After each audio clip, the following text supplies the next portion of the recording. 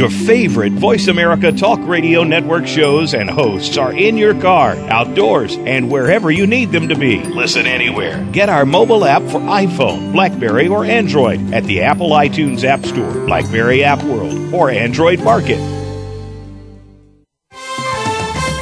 The following program is being brought to you on the Voice America Variety Channel. For more information about our network and to check our additional show hosts and topics of interest, please visit voiceamericavariety.com. The Voice America Talk Radio Network is the worldwide leader in live Internet talk radio.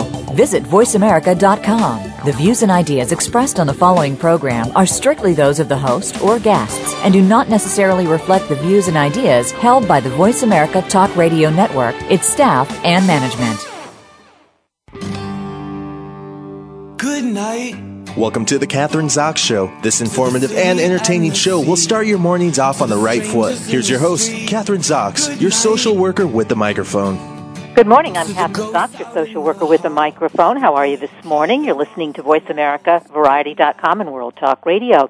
This morning I have two guests. My first guest, both of them authors, one a psychologist, the other a psychiatrist. My first guest is Ina Lipkowitz, and she's written a new book called Words to Eat By, 5 Foods and the Culinary History of the English Language. She teaches at MIT. She has taught at Harvard. She's always had an interest in food. According to her bio on Psychology Today, which I just looked at this morning, she was born in New York, and apparently before she was barely able to walk, she surprised her parents by standing up on her chair at a restaurant and screaming, "I want Chinese." Not surprised. So food has been a big part of her life since the very beginning.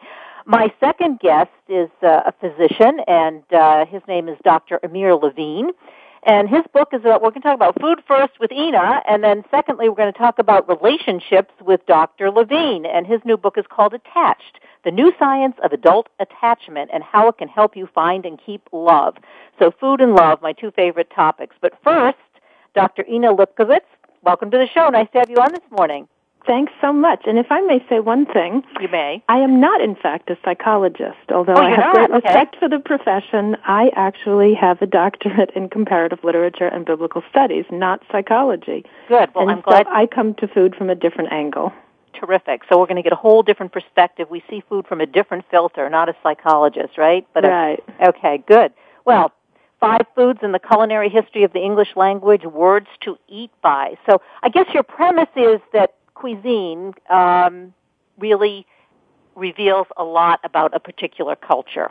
Absolutely. What we eat, how we name food, what we eat, and it's, as I say, I got your book just recently. It's a fascinating book. Let's talk about, well, first of all, why did you write a book about cuisine and culture?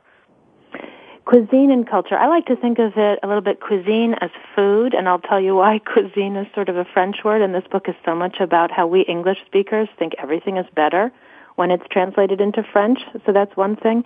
The book is really about the power of words, so it is sort of psychological, how words affect us, most especially how food words affect us, and that's what gets me, it makes me so curious. I'll give you a few instances. Haagen-Dazs. Doesn't that sound so good? Yeah. But why? It doesn't mean anything. It has no meaning whatsoever. It was completely made up by a guy who had created a new high butterfat ice cream and wanted a foreign-sounding name, in particular Scandinavian. So the name means nothing, but we love it. What about... So in other words, that has to do with marketing, right? How is he going to market this buttercream or this really high, rich ice cream? And if you call it something that sounds like a fancy name, you can market it better, sell more product. Yes, but this is what I find so great. You keep going and you realize that the marketers are not creating anything. They know how we respond to words. So take 2 words, not marketing words. Apple pie, apple tart. How do they sound different? An apple tart, people tend to think sounds fancier than an apple pie, which is sort of down home and you make it for Thanksgiving. A tart is fancier. Why? Why does it sound fancier? Because I guess apple tart to me, I think about, if you're asking me the question, I think apple tart sounds French. Mm-hmm. Yeah, and so French food and French cuisine, and so it sounds a lot more like haute cuisine or... Absolutely, and it's still an English word, but it comes to us from French. So even what the marketers know is that we respond to certain language groups and words that come from them in a positive way, and other words we have a less positive response. So it is our psychological response to food words, even more than to the foods, to the names of the foods. And I find that so compelling, how we come to these associations to words. Well, food, and I'm going to get into this later. I want to ask you, but before I do ask a question that I have been thinking about all morning, words to eat by, what are the 5 foods that you're talking about? Right. Well, the 5 foods, I had in mind the Surgeon General's food pyramid, and now Michelle Obama has changed it since I wrote the book. It's now a dinner plate, but I had that pyramid in mind. So the fruits and vegetables. For fruits, I have apple. For vegetable, I have leeks. People always wonder why. I can talk about that in a minute. So apples, leeks. Then we go to milk for our dairy, meat for the protein category, and bread for the carbohydrate or grain category. So apple, leek, milk, meat, bread. Those are the 5 foods. All right, should we take them one by one? Sure. Okay, let's start with the first one, apple. Apple is this great word in the English language. That, in fact, one of the oldest words we have, not just food names, but one of the oldest names in general. It goes back like 3,500 years. And it was on the island of Britain before any English language. Everybody knows about King Arthur and Avalon, myths of Avalon. All those Celtic people who lived there used the word aval, from which we get apple. Avalon means the island of apples. Isn't that amazing? Merlin ate apples. That word, all throughout Northern Europe, apfel, aval, abel, all of those apple words. So it was on the island thousands of years ago, and no matter who came to conquer the island, no other word would stick. The Romans came, and they brought the malum. We don't call it a malum. The Normans came later, they brought a pum. We don't call it a pum. We just held on to our apple word, and we have a lot attached to that apple. Well, the apple word, and you talk about it in your book, goes back to Adam and Eve with the apple. What is the significance of that? Actually, the fruit, the apple, because it does have a lot of biblical significance, doesn't it? Sure, but when you actually read Genesis, that's where Adam and Eve are, there is no apple. We think there's an apple, but when you really read it, it's not there. So it's one of the great sort of secrets of biblical studies that there is no apple in Genesis. So then the question is, well, why do we think it's an apple? Why do so many paintings in museums show an apple tree in Eden? And I think there are a couple of reasons that say a lot. One is, in Latin, the Bible was translated into Latin, the word for apple is malum. I think I said that before. We get malic acid, comes from that. Malic acid is the acidic element in the apple. But there's a word for evil, malum, same word. So it's a pun in Latin. That's where we get malice and malicious and malevolent and malady, all those words. So the evil apple, malum malum, it's a nice pun. And then, when the Romans came up north, they found these people who were eating apples up there. Apples were part of their religion, and they wanted to make that religion look not so good because they were bringing their Latin Bible. So isn't it nice that the evil apple, all of a sudden, is the fruit that the people had been eating before the Bible came to show them the light? So the apple was that northern fruit that was then identified as the fruit of the fall, but still people kept eating it and calling it by that name, apple. Complicated story, huh? Well, it is a complicated story, one that I had never heard. I didn't realize that, obviously, and I'm sure there are a lot of other people who didn't either. So, so apple, malum, apple is bad or evil. And just think about Snow White. Isn't it fun that when Snow White, was it a poison apple that the queen gives her? Apples are often identified with evil ever after. There's nothing really evil about an apple, but it came to be identified with it after that. New York is the second biggest apple-producing state in the country. And it's called the Big Apple. Good for us, good for our economy, or should be. And I'm from New York, so yes. Yeah. All right, so that's apple, and that leeks. Leeks. All right, so explain to us the significance of leeks. I know. Everybody asks about that because they're not used as much as onions. And everybody says, well, why didn't you do onions? And my answer is all the words I use in the book, I focus on in the book, are Old English words. So I was just talking about apple, bread I'll talk about. Leek is an Old English word. The fact that we call a leek a member of the onion family, onion is a French word, like oignon, shows the influence, again, of French in our language, how we prefer that. Because a long time ago, the onion was part of the leek family. The leek was the allium that was most eaten in Britain. And garlic, people don't know this, is named after the leek. That lick at the end of garlic is leek. So it was a type of a leek. The shallot, the scallion, the chive, those names all go back to onion. They're types of onions. But garlic is a type of leek, and those two grew in Britain before any of the other peoples came. So that's why I focus on the leek. Yeah, because leeks are not something that people necessarily, I think perhaps, I'm generalizing, but I mean, I don't know how many, if you go to the grocery store, how many, leeks aren't as popular as onions, for instance. No, certainly not. Now, Julia Child, what was her famous passage? The quotation, it's hard to imagine civilization without the onion. That's what she said. But she was the French chef. In Britain, leeks are very popular. And there's even a campaign now to bring them back here. You'll see them more often at supermarkets. Granted, they usually have a little tag that says something like mild with a taste like onions. They have to identify them because people are unfamiliar with them. Absolutely. Yeah. And how do some of these, given that example that they have to explain what a leek is, or it's usually, there is a little tag in the grocery store explaining what it is, maybe unless it's a specialty store. But how in the United States did certain foods become more popular than other? I mean, like why, onions became more popular than leeks, or, that certain foods have gained prominence over the, let's say, even maybe even the last century. How does that happen? Certain foods in the United States. Well, leeks, after a while, they fell out of favor for all sorts of reasons. There's a great English food writer who died maybe 10 years ago, I think, maybe 15 years ago, Jane Grigson. I don't know if you've heard of her, but she wrote these wonderful things about the leek in particular. She said, well, this was the noble English vegetable, and it suffered an eclipse at the hands of the onion, of the French onion. So she was talking about it from that perspective. In the United States, I don't think leeks ever really took off, but certainly related to them, ramps, wild ramps, are very popular in the sort of along the southeastern states, in the Virginias, the Carolinas, etc. You have festivals to the ramp. So these wild vegetables got very popular there. But certainly the restaurant scene in the 20th century in the United States was very French-dominated. And you're not going to have as many of the wild vegetables or the wild ramps as you do the French vegetables, like the onion, for instance. So I think that's part of maybe what you're getting at.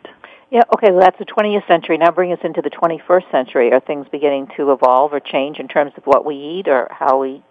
Oh, I think hugely. Yeah. You can see this enormous progression when you go back to the 20th century. Well, think of Gourmet magazine, for instance, that got its start right after World War II. In the 40s, I believe. It was Gourmet, the magazine of good living, and that was haute cuisine. People loved it. It was, at the beginning, very French. Most of its articles, most of its recipes were French. It just went out of business. What was it, 2 years ago, a year or two ago? Gourmet magazine closed up shop. A lot of the haute cuisine is now being replaced by a new kind of, what do they call it, nose-to-tail eating, for instance. I haven't heard of it. Well, like the Bobby Flay, like those restaurants are popular, aren't they? Bobby Flay's. David Chang in New York City with his Momofuku monopoly. He's got lots of them, very meaty, great big cuts of meat. And as they say, they're not doing the French stuff. They're doing something else. Or there's this wild food movement, wild vegetables, in other words, weeds, dandelion greens, purslane, different foragers on the payroll of many restaurants. Alice Waters out in California has a forager. She's not the only one. She was the first who hired a forager. So these are big changes from haute cuisine. You'd never have that. And there are many other such changes. Well, do you think, Ina, as you're describing it, I'm thinking our culture also is changing. We're becoming, I think, this is just my view, but I think we're becoming cruder. And as we become cruder, maybe and I'm using the word cruder, I can't think of another word, the food we eat is cruder too. Like in, as you say, Gourmet magazine, I used to have a subscription for Gourmet magazine for, 20 years. And then as you say, then it wasn't popular. But now, I think, in probably many different areas, our culture is cruder, and that would include the food. Well, it's interesting you put it that way, because I think a lot of people would agree with you, and I'm tempted to agree with you, but I also look at it a bit historically maybe and see that some of these large cuts of meat or some of the wild vegetables or some of the heirloom fruits or the artisanal breads are going back to older ways of making foods. And what's interesting is crude is opposed to sophisticated or refined. Those were the words that went, that came from the Mediterranean. The Mediterranean diet is such a wonderful diet. People love that so much. That goes back historically to when the Romans, I'm jumping way back in history here, came up to Northern Europe and found the people up there, the words they used were crude, barbarians, barely civilized. So why is it that one culture gets the monopoly on culture and civilized and refined, and the people up north who spoke a language that they couldn't understand, who ate foods they had never seen before, were seen as crude and barbaric? See, there's a big culture gap. I prefer to think of difference as opposed to crude and refined. Does that make sense? Yeah, it does make sense, although I still, like, it's sort of hard for me. I mean, the way we eat, I still get back to perhaps crude and refined. I mean, we eat, perhaps in the last century, it was not only what we ate, but how we ate. We took more time with our food. We weren't stuffing in the food in 5 minutes and then running to some activity. That's true. It sort of began perhaps in the latter part of the 20th century, but now it's simply not just what we eat, but how we eat is cruder. I mean, that word still, it's hard for me to get out of my head, but I see what you mean, and it's as though the pleasure of the table isn't there anymore. As exactly. you say, you're pushing food in as you're rushing, but the whole pace of life has gone so frenetic. There are mornings you don't have time for breakfast, and you're eating lunch on the run. Everything is quick, and so I see your point there, absolutely. Mm-hmm. So what do you think? Can we relate this to the, I'm not going to call it a food epidemic, the obesity epidemic? How is that related to how we eat and what we eat? Well, that's an interesting one, and there we're going into things that I really don't dwell on in the book, but when I think about it, certainly you think, again, much of my book focuses on the tension between different cultures, both in terms of the foods, the languages, the attitudes about food, but certainly the Northern Europeans are the ones who are bigger boned, heavier set, the milk drinkers, the meat eaters. They historically needed more calories because it was colder up there. And down in the Mediterranean, people ate lighter. It was an olive oil-based diet and grains and fruits and vegetables. Today we know that's much healthier. I don't know if they knew it back then. That's what grew. But those kind of distinctions, and I think in the United States has a lot of that Northern European milk drinking, meat eating, butter, lard, all of those sorts of very high caloric ingredients that certainly... While at the same time we become more sedentary. So, maybe there was a reason for it then, perhaps, because living in northern climates, cold climates, and working outside and doing heavy labor, you needed to eat those kinds of foods. But we're eating those kinds of foods, but we're not burning up those kinds of calories. No, absolutely not. I know gym memberships go up, and I am a swimmer myself, and I swim 4 or 5 times a week, and every time I go to the pool in January, you see all the people who have taken out their gym memberships, and they fade off after a few weeks. I think that's the New Year's resolution, people. And so that little exercise and too much eating, but I think we all know that, right? Yeah, we all know it. I don't know that we all do something about it, but we do. You're right. We all know it. And I was just thinking about some of the foods, you talk about eating on the run. I mean, the names of foods, we talk about, Big Mac, Quarter Pounder. It's always bigger, better, not better, bigger. It has like an aggressive kind of description to the hamburger. Yeah, it's funny. I have a blog as well, and in one of the posts I wrote a few months back, I was writing about how, I'll put my cards on the table. I love Starbucks coffee, but I won't use their, am I going to get in trouble saying this on the air? You can say whatever you want because it's... I don't like to use their lingo. And I never get it straight. Like, why is a small a tall? And what comes after that? The middle one is the venti or the grande? Yeah. I always forget the tall, the grande, the venti. So I just order a medium coffee. And I can never get these names straight because I don't understand why a small is a tall. And then I think about, like, shrimp, jumbo shrimp. Everything is big, or olives, which are colossal and super colossal. So we Americans like things to be big, certainly, all the names with that, with supersize me phenomenon. Yeah, supersize me. All right, here's another one. I mean, we have now stuff we call it organic, free range. So those are also I mean, I know when I go to the grocery store, I'm always shopping. I try to get as many organic vegetables as I can. Right. Yeah. Right, so do I. And again, my take on that might be a little bit unusual. So today, natural is very much a positive word, right? We like to think of it all natural cereals, all natural vitamins, nature made. All of those things are very, very positive words today. But that has not always been the case, because when you go way back in history, obviously I've got this sort of historical perspective, I keep drawing on that. When you go back to the period that really intrigues me, that first encounter of the Mediterranean food with northern food, the Mediterraneans saw it as their job in life to transform nature. You know, in The African Queen, have you seen that movie with Kathryn Hepburn and Humphrey Bogart? When Kathryn Hepburn says to him, nature is what we were put on this earth to rise above. Yes. It's a great line. The Romans sort of saw it as their view to rise above nature. So if you gave them a natural fruit or vegetable, they would graft it. They would improve it. Agriculture was very important to them. They would transform meat. Nature was what the animals ate. They were people. And that was part of their looking down at the Northerners, because they saw them as too natural, too close to nature. They didn't transform anything. They would find some vegetable, forage it, hunt it, gather it, and that was fine. So it's interesting that we today like all natural, whereas for a long time, haute cuisine is not really about natural food. It's about transforming it and refining it. Interesting. Does it have to do with control? I mean, is there something you're talking about, going back historically, you talk about the Romans wanting to transform the food, and they want to be in control of the food. I think that's absolutely right. I think you hit the nail on the head. There's a food historian, an Italian food historian, and he says that really all our cooking techniques, when you think about it, are controlled spoilage. How do you like that? Cheese making is trying to control milk to prevent it from spoiling, transform it into cheese. Cure meat, smoke meat, salt meat, any of those are all ways to prevent spoilage. So what the Romans really mastered was the art of controlling spoilage. And he does a lot with that control. They wanted to control their ingredients, control their world, control nature. And when they looked outside of the Roman Empire, they saw people who did not have these means of control, and they looked down on them very much.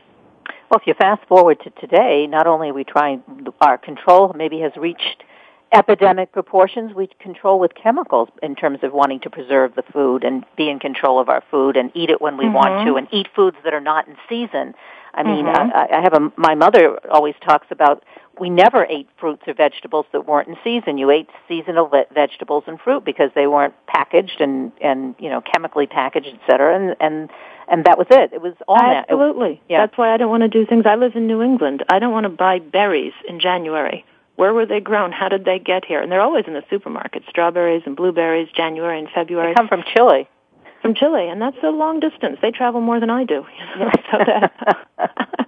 so that I agree with you completely as far as that is concerned. The other thing to think about, by the way, is even when you're eating organic, natural vegetables, of course, those vegetables are not natural anymore. They've all been engineered, so that if you were to see in the ancient days what corn looked like, or what a leek looked like, or what an apple looked like, they're all the results of human engineering, grafting and transplanting and selective breeding. So they've all been transformed. I don't really think you want to eat a wholly natural wild apple. It would be hard and sour, more like a crab apple. So all the apples you like, they are human engineered products.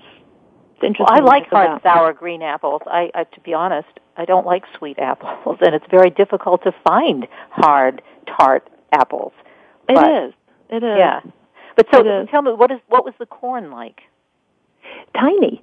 There was an archaeological find, I'm going to forget, where was it? In New Mexico, I think? I'm not even quite sure where it was. I'll blank on that. It was like 5,600 years old. An entire ear of corn was about the size of a human thumb. So think of that. Over time, it was selectively bred, of course, to be as big as possible, as sweet as possible, as juicy as possible. But originally, they were tiny little corn on the cobs. So there's another instance.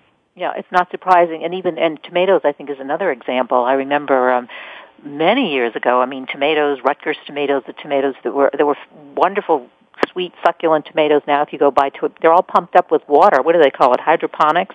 Mm-hmm. So that they're bigger. Right, they're completely clean. They're the color of, what would you call that color? I don't know, but it's not a natural color because it's all consistent. It's the same. It's as if you painted them. Most of the fruits and vegetables that you see in the grocery store, because this goes along with our culture. We want it to look perfect and perfectly round and the perfect color. And if you go look at it, they're like people. If you go look at an orange, for instance, isn't all orange, or a lemon isn't all yellow, or these tomatoes aren't just one color red. But we want our foods to look a certain way. We want them to look like what kindergartners draw them as. You know, there's that mental image you got in your head. An apple should be red and rosy, a tomato should be red, a lemon should be yellow. So we want them to look like what we expect them to be, absolutely. And in real life, they're mottled and splotchy and dappled and imperfect, and that's the way nature intended them to be. But we like to improve on nature. So that's why we have a funny relationship going on with that all-natural thing, when you think about it. Yeah, because it really isn't. It's far from all natural. And think about milk. That's another food I'd talk about, or drink. What do you want to call it, a food or a drink? In the book, everybody thinks that milk is so pure and wholesome and all of that. But it's a completely engineered product. This 4%, whole milk is 4% fat, but no cow produces 4% butter fat in the milk. It's all the different milks put together and spun around and then made very regular and uniform, and then it's homogenized and it's pasteurized, and that the milk you drink is completely a product of it's an industrial product, so it's not as natural as you would imagine. So if it's an industrial project, Ina, is it good for us, or is it not? I don't think I'm the one to weigh in on that. I know there's a huge controversy going on about that right now, and just as I said, I'm in the New England area, and the Boston Globe had an article, I think it was last week or this week, I lose track, of exactly this. Is it healthier to drink pasteurized milk, which some people call cooked milk, or is it healthier to drink raw milk? The raw milk advocates say that it's healthier, that Louis Pasteur and his pasteurization techniques were necessary in the 19th century when dairies were filthy, when everything was wood and you couldn't sterilize things, and all of it was needed then. But today, they say, that's no longer needed. And in fact, pasteurization kills off healthy bacteria, healthy microbes. There's a big controversy waging. I think the FDA says one thing, independent dairy owners say another thing. I'm not even going to step in with an answer. I just follow the debate. Yeah, I was going to ask you, because you are a foodie expert, and so that was going to be my question. What would your recommendation be, or you're not going to recommend? Well, I don't. I'm also pretty diplomatic about things and have gotten myself into trouble, and I can stick my foot in my mouth in a major way, so I have learned as I've gotten older not to. But I would think it's hard to make such big statements. This is such an enormous country. You know, that was, again, part of what this Globe article I'm talking about was suggesting. How can you make any kind of a statement or a recommendation that works in Vermont, for instance, that also works in California? Everything is so different. Conditions are so different. So I know that a lot of local dairy farmers are now looking for more local legislation. And that makes sense when you think about it. Perhaps things should be brought back to a more local level. But then do you get rid of the FDA? Nobody wants to do that. Well, maybe some people do. But it's an enormous issue. And milk is one of the boiling points there. I think because we all like to think that milk is so pure and good for our children, and we want to think it's healthy, and it's going to give them strong bones and strong teeth and all that good stuff. So to think that maybe there's something wrong with it is a little bit scary. So I guess it's not all or nothing, and we have to take a look at it, as you say. You look at the different states, the different food industries also as well, and you don't necessarily have to get rid of the FDA, but maybe you can limit some of their power. I mean, I also think part of the way we think here in the United States is this kind of all or nothing mentality, and sometimes it doesn't necessarily have to be that way.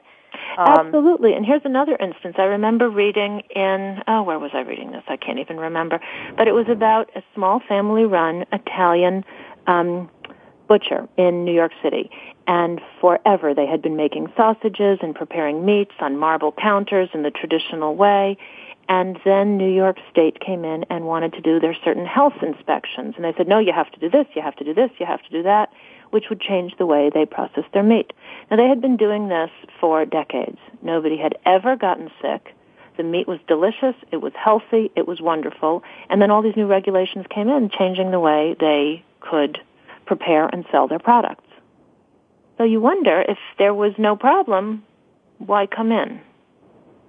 I guess the problem is that there are other businesses like theirs where there are problems. Here's the other side of it. I have my boyfriend of many, many years was in the agribusiness, Cornell graduate, and one of the biggest egg producers in this country. And one of the things that always, he kind of brings the other side to it. He's no longer in the business, but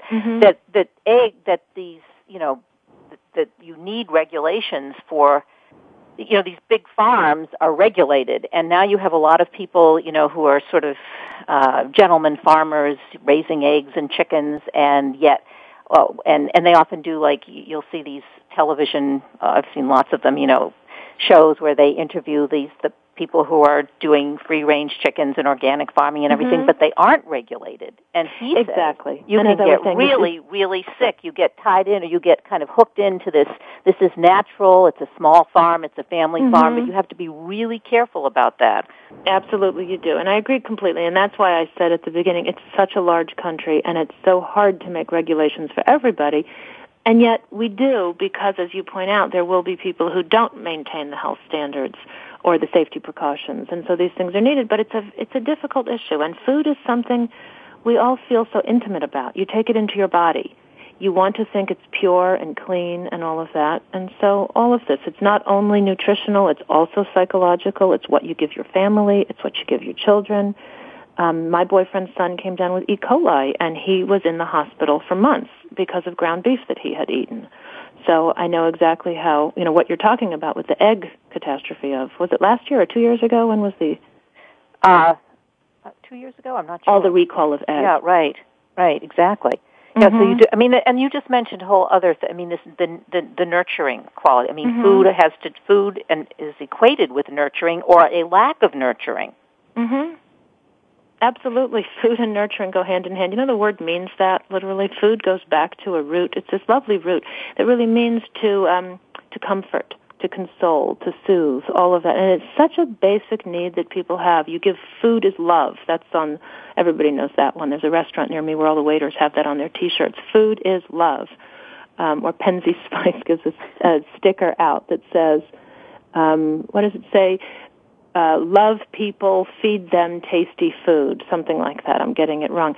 So food is so intimate, it's so nurturing, and it's scary to think that it can harbor parasites, and it can be dangerous for you. We've got a big balancing act there. Yeah, we do. One last thing I want to ask you about, you do mention this, why fruits carry a happier association than vegetables. I happen to like vegetables better than fruit, which is, I will crave vegetables. I will not, I have to kind of make myself eat fruit. Now, maybe if the fruit was more tasty, that wouldn't be true, but living in the Northeast, living in New York, maybe that's part of the problem, but the vegetables seem to taste better. I don't know if that's the reason. I sort of agree with you. I don't have that much of a sweet tooth, to tell you the truth, so I love the vegetables as well, the wonderful world of vegetables. But I think you and I might be in the minority, because if you look at children, for instance, and you give them a plate of vegetables and then you give them fruit, they go for the fruit. And I think a lot of people continue to go for the fruit. I think you and I are very much outvoted when it comes to that. We're just unique. We have to say goodbye. Great talking to you this morning. I want to just mention your book one more time because my next guest is here. But Ina Lipkowitz. That's a tongue twister, your last name. Is it Lipkowitz? Easy for me, but I'm used to it. Yeah, you're used to it. You know it. Her new book is Words to Eat By, 5 Foods in the Culinary History of the English Language. She teaches at MIT. You can go online, and you can buy the book at bookstores everywhere, Amazon.com. Great to have you on the show today. Thank you so much for having me. It's been a lot of fun. It's been fun. My next guest coming up is Dr. Amir Levine, author of Attach, The New Science of Adult Attachment and How It Can Help You Find and Keep Love. I'm Kathryn Zox, your social worker with a microphone. You're listening to VoiceAmericaVariety.com and World Talk Radio. We'll be back in a minute.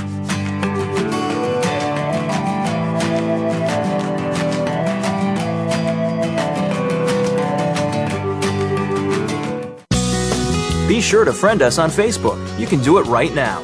visit facebook.com/Voice America or search for us at keyword Voice America. Do you need directions to solid financial future? If so, the Money Answer Show with Jordan Goodman will provide you with a roadmap to making smart money decisions in every area of your personal finances. Join Jordan every Monday at 12 p.m. Pacific Standard Time, 3 p.m. Eastern for the Money Answer Show on the Voice America Business Channel. Learn how and where to get the best deals on mortgages, cars, and insurance. Find out the best ways to save for college and retirement, get out of debt, improve your credit rating, and save on your taxes. The Money Answer Show with Jordan Goodman will provide you with great tips on investment opportunities in real estate, stocks, annuities, and other investment vehicles. That's the Money Answer Show with Jordan Goodman on the Voice America Business Channel every Monday at 12 p.m. Pacific Standard Time. If you're a golf enthusiast and looking for some great golf properties in the desert Southwest, you'll want to make the Golf Realty Network your weekly stop. Hosted by Jane and Al Anderson, the Golf Realty Network is all about living where you play, on the golf side. You'll hear from the course pros and vendors, while the real estate side will bring you the top agents and brokers who know how to market or find your golf community home. Tune in to the Golf Realty Network, Wednesdays at 8 a.m. Pacific, 11 a.m. Eastern on Voice America Variety, and rebroadcast weekly on Voice America Sports. Stimulating talk Gets those synapses in the brain firing really fast. all the time. The #1 internet talk station where your opinion counts. VoiceAmerica.com. You're listening to The Kathryn Zox Show. If you would like to join our conversation this morning, call now. The toll-free number is 866-472-5788. That number again is 866-472-5788. We're back. I'm Kathryn Zox. I'm your social worker with a microphone. You are listening to VoiceAmericaVariety.com and World Talk Radio. And joining me this morning is my second guest, author of Attached, The New Science of Adult Attachment and How It Can Help You Find and Keep Love. The author of the book is Dr. Amir Levine, adult, child, and adolescent psychiatrist and a neuroscientist, graduated from Columbia University, New York Presbyterian Hospital, and he is currently a principal investigator on a research project sponsored by the National Institutes of Health. He has a private practice in New York City where he lives with his family. Welcome to the show. Nice to have you on this morning, Dr. Levine. Hi, it's great to be here. Great to have you here. Your book, of course, is perfect for February and Valentine's Day, but it's not just for that. I mean, I'm a social worker, so I'm obviously very interested in relationships and how they work and how they don't work as well. So I guess you would answer the questions, what do we know about relationships? What do we know about bonding? How do we find meaningful connections? Some of us are better at it than others. These are all the things that you explore in your book. Right, so right, exactly. Yeah. I mean, it's really amazing, actually, because it turns out that there's a whole science behind how we behave in romantic relationships. But what we found is that a lot of people, just the general public, doesn't know about this science. And it can be so helpful. And you're going to see while we talk today how helpful it can be just conceptualizing relationships in a very, very, very different way than what we used to. Really, well, I think it's necessary, Dr. Levine, to do that because statistically, we are not doing well with that. Oh, I know. The odds are so much against us, it seems, right? Because not only the divorce rate is so high, but also if I'm judging from the emails that I'm getting me and my co-author, Rachel Heller, that we're getting from people who are asking us questions, there are a lot of people who also are in relationships who are married and are not happy. So this can really, really help, I think, a lot of people. I'm hoping. That's one of the reasons we wanted to write this book. Because, another thing is, you're right, if people are in the relationships, even though statistically they're married, but it doesn't mean they're necessarily happy. So you add that to the divorce rate, and we're really not in a good place. The other statistic, I just want to mention this too, isn't it that from the last census, that more women have decided just to live by they live by themselves, they have children they decide to have babies without husbands because they don't really, for whatever reasons, but they don't seem to be gravitating toward attachments. Just because I think a lot of it seems hard. It seems like it's an age-old question: how to find the right person to attach to, right? How to find our soulmate, and that's one of the reasons we wanted to write this book because science really can help you find that person. I know it sounds strange because you think, oh, it's love and it's something very mysterious, but it really is not that mysterious. And one of the first things that we actually write about in the book, and probably in the first few chapters, is we really want to dispel this whole notion that dependency is a bad thing. A lot of people, there's this whole idea of codependency, and dependency has gotten a bad rap in our society. And what we're saying just from the very get-go is that, dependency is neither good or bad. It's just a biological fact. Like, we become dependent on our significant others. Once we choose someone to attach to, there's no question whether we're going to be independent or dependent. Dependency is always there. And that's a very important lesson to learn. Dr. Levine, then if you say dependency is just dependency, it's not good or bad, in the book you describe 3 attachment styles, and I want to go, those are obviously what we're going to talk about today, but would you say that dependency, and sometimes I know in my head I think dependency equals neediness, and neediness doesn't sound, I don't want to be needy, I want to be independent, I don't want to be dependent. Well, you see, so that's how a lot of people, so that's what we talk about, the dependency paradox. If you view things from an attachment perspective, really, what we say is that if you really want to be independent, then find the right person to depend on, and then you can reach independence. And I know it sounds strange, like how can you become independent from being dependent? And I think the best way to understand that, sometimes it's easier to understand attachment if we look at kids and mothers, because we have the same sorts of attachment styles that kids have, and that was the biggest finding, and it was in 1987, 2 researchers, Hazen and Shaver, discovered that actually we have the same attachment styles that kids do in our adult romantic relationships, the anxious, avoidant, and secure. But the whole idea is that, take a child and a mother, a toddler, and put them in a room full of toys. Immediately, the child will start playing, sort of growing, exploring. But then if the mother steps out, and they do that, it's called the strange situation test. The child typically drops the toys, runs to the door, starts banging on the door, asking for his mom. And if you'll try to interest him with a toy, he'll just throw it in your face, basically.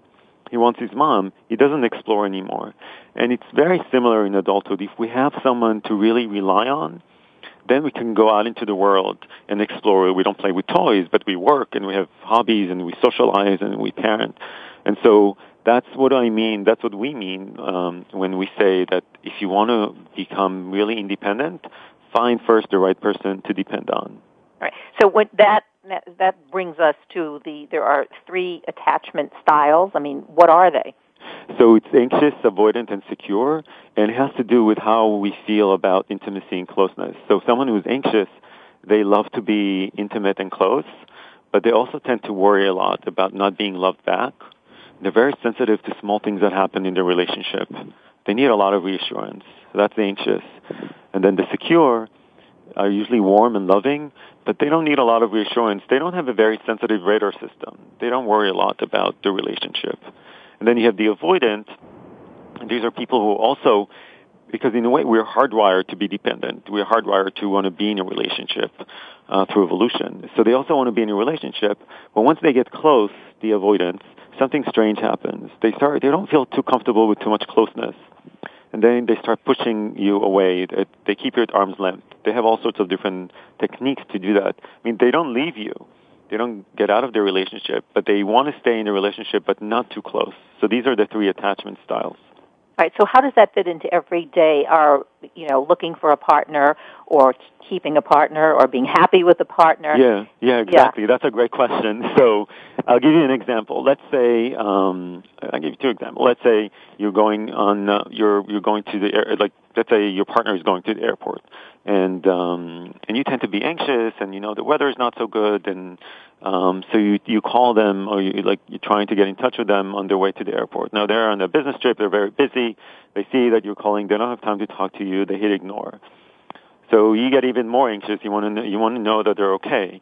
And so you call again and again, and they're like, if they're avoidant, they're like, oh, they're so needy, I can't take this. You just turn off the phone.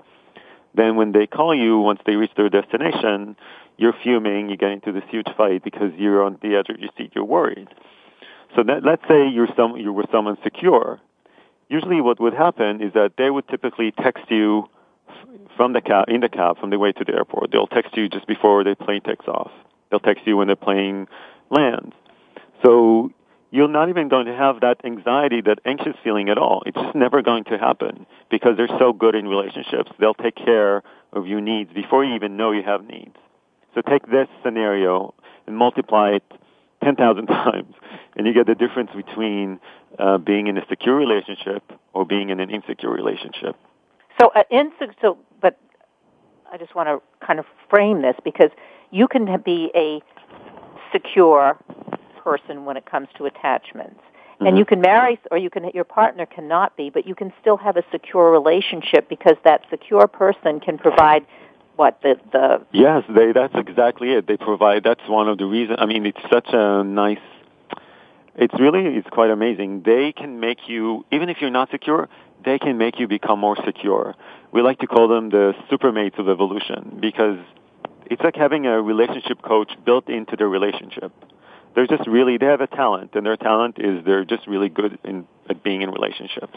Okay, and these people don't necessarily, as you say in your book, have to be somebody who's, outgoing and, out there in the life of the party. It could be someone who's an engineer, or somebody who may be kind of introverted. Exactly. No, so we like to say that secure people come in all shapes and forms.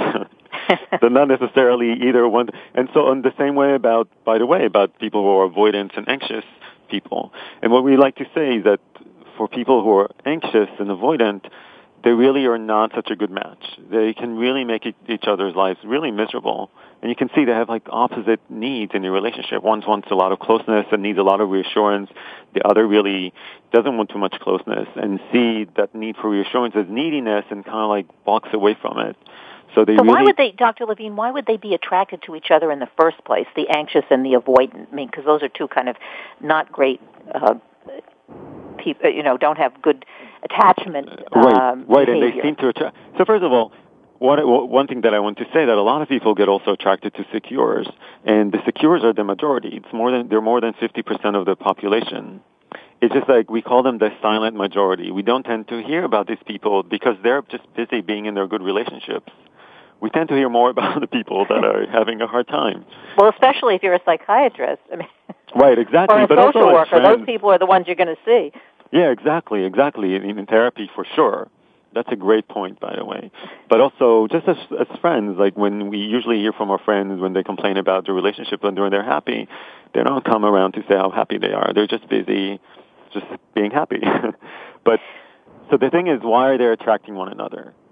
I think one of the reasons is because there's some misconceptions about how to behave initially when you're dating.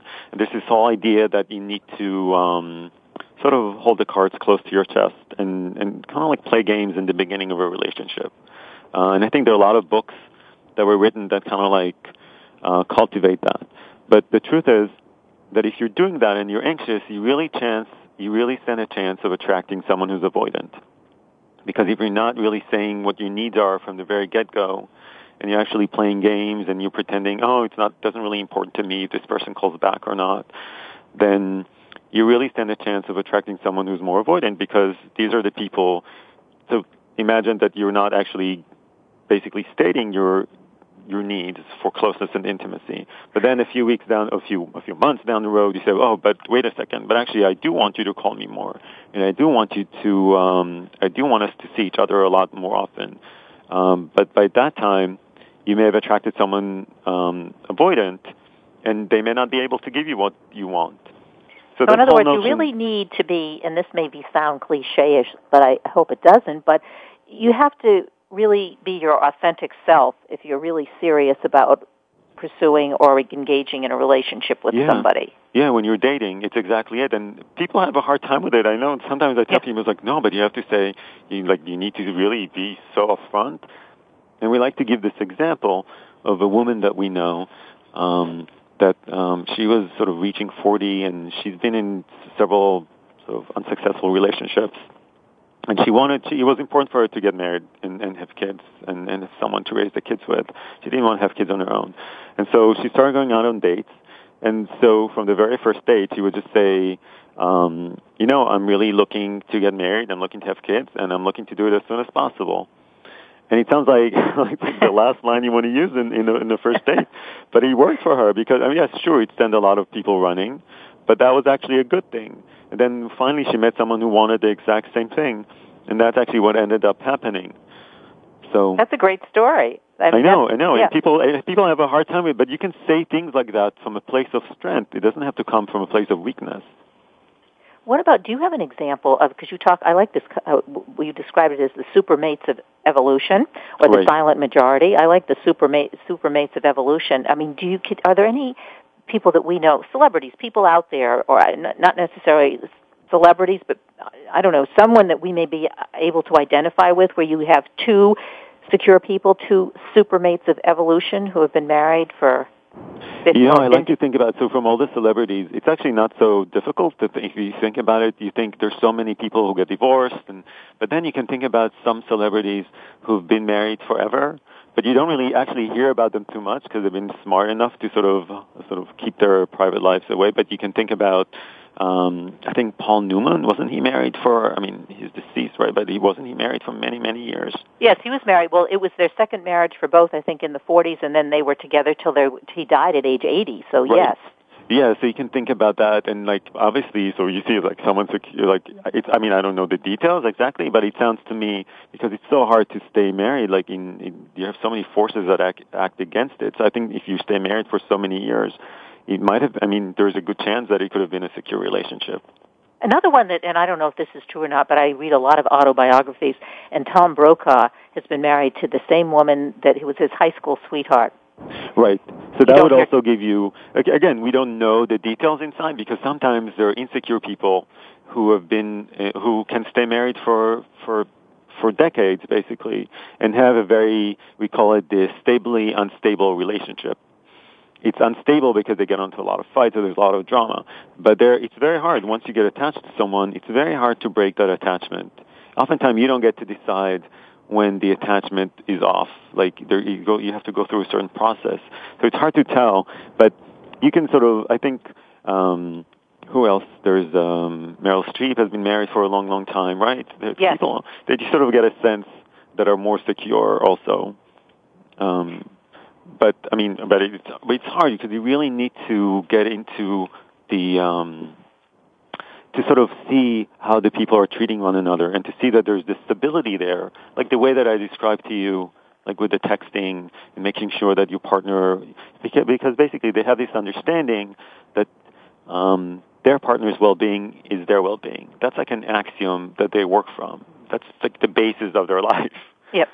Well, I think one of the things you said in the book is really, getting back, because we only have a fefew more minutes, and this is a fascinating topic, but I just want to ask you this because I think it's really important for those of us, well, I've already raised my kids, but who are, raising children now, because I think the way that how the children are attached or not attached to their parents has a huge, as you mentioned in the book, a big influence on their ability to be able to have good attachments as they get older.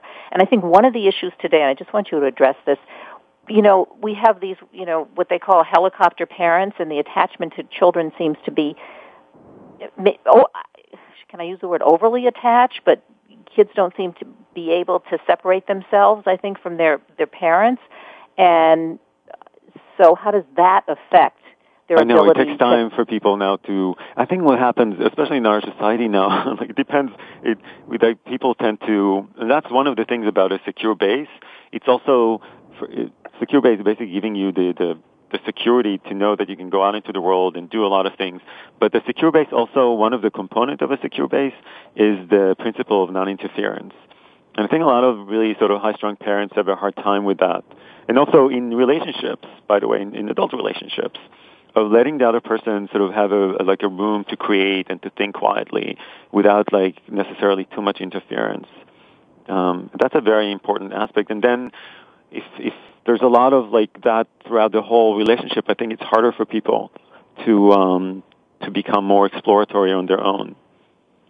I think maybe that's one of the reasons, but it's just one point. I'm sure that it's more complex than that. No, but I think you put it that's just the principle of non-interference. I think that's a really good one to leave us with. We only have a few more minutes, so what do we want to leave our audience with besides the fact that go out and buy your book, Attach, The New Science of Adult Attachment, and how it can help you find and keep love? Well, they can also, one of the things we want to tell people, if you're dating, definitely, like, this is a huge one for you. Find out what your attachment style is. Also, in the book, there's a quiz that you can take online. We have a website. It's attachedthebook.com. But also, get to know, we have another quiz in the book about how to tell what other people's attachment styles are. And that's hugely important. It's important. It can also be really helpful at work and also with friends. And if you're in a relationship, you can become more secure. And if you learn, again, the attachment language and about attachment styles, you can navigate your way into becoming more secure. And there are other ways to doing that. We didn't really get a chance to talk about it, but there are ways of becoming more secure in your relationship, and it can really help you. All right, that's good, because we want to leave people with hope. If they find out, definitely, it's a very if hopeful. They take the quiz, doctor, and find out that they are, avoidant or anxious, and they might get, but that's not written in stone. No, that's one of the most amazing things about attachment styles. As humans, we're very malleable species, especially when it comes to social ability or agility, I should call it. And so we can become more secure, and there's like different ways to do that. In the book, we sort of outline some of the things that are the secrets, the methods that secure people use. Terrific. Thanks so much for being on the show this morning. You're welcome. It was great. Thank you. It was, great information. Dr. Amir Levine, MD, and he co-authored this book with Rachel Heller, and the title of the book, again, is Attached, The New Science of Adult Attachment and How It Can Help You Find and Keep Love. You've been listening to the Kathryn Zox Show on VoiceAmericaVariety.com and World Talk Radio. Hope you had a good morning. Have a good week, and we'll see you next Wednesday. We hope you have enjoyed today's episode of The Kathryn Zox Show. You can listen live every Thursday morning at 7 a.m. Pacific Time on the Voice America channel. Want to know more about Kathryn? Visit her website at www.kathrynzox.com. Be sure to join us next week for more interviews and great conversations with Kathryn Zox.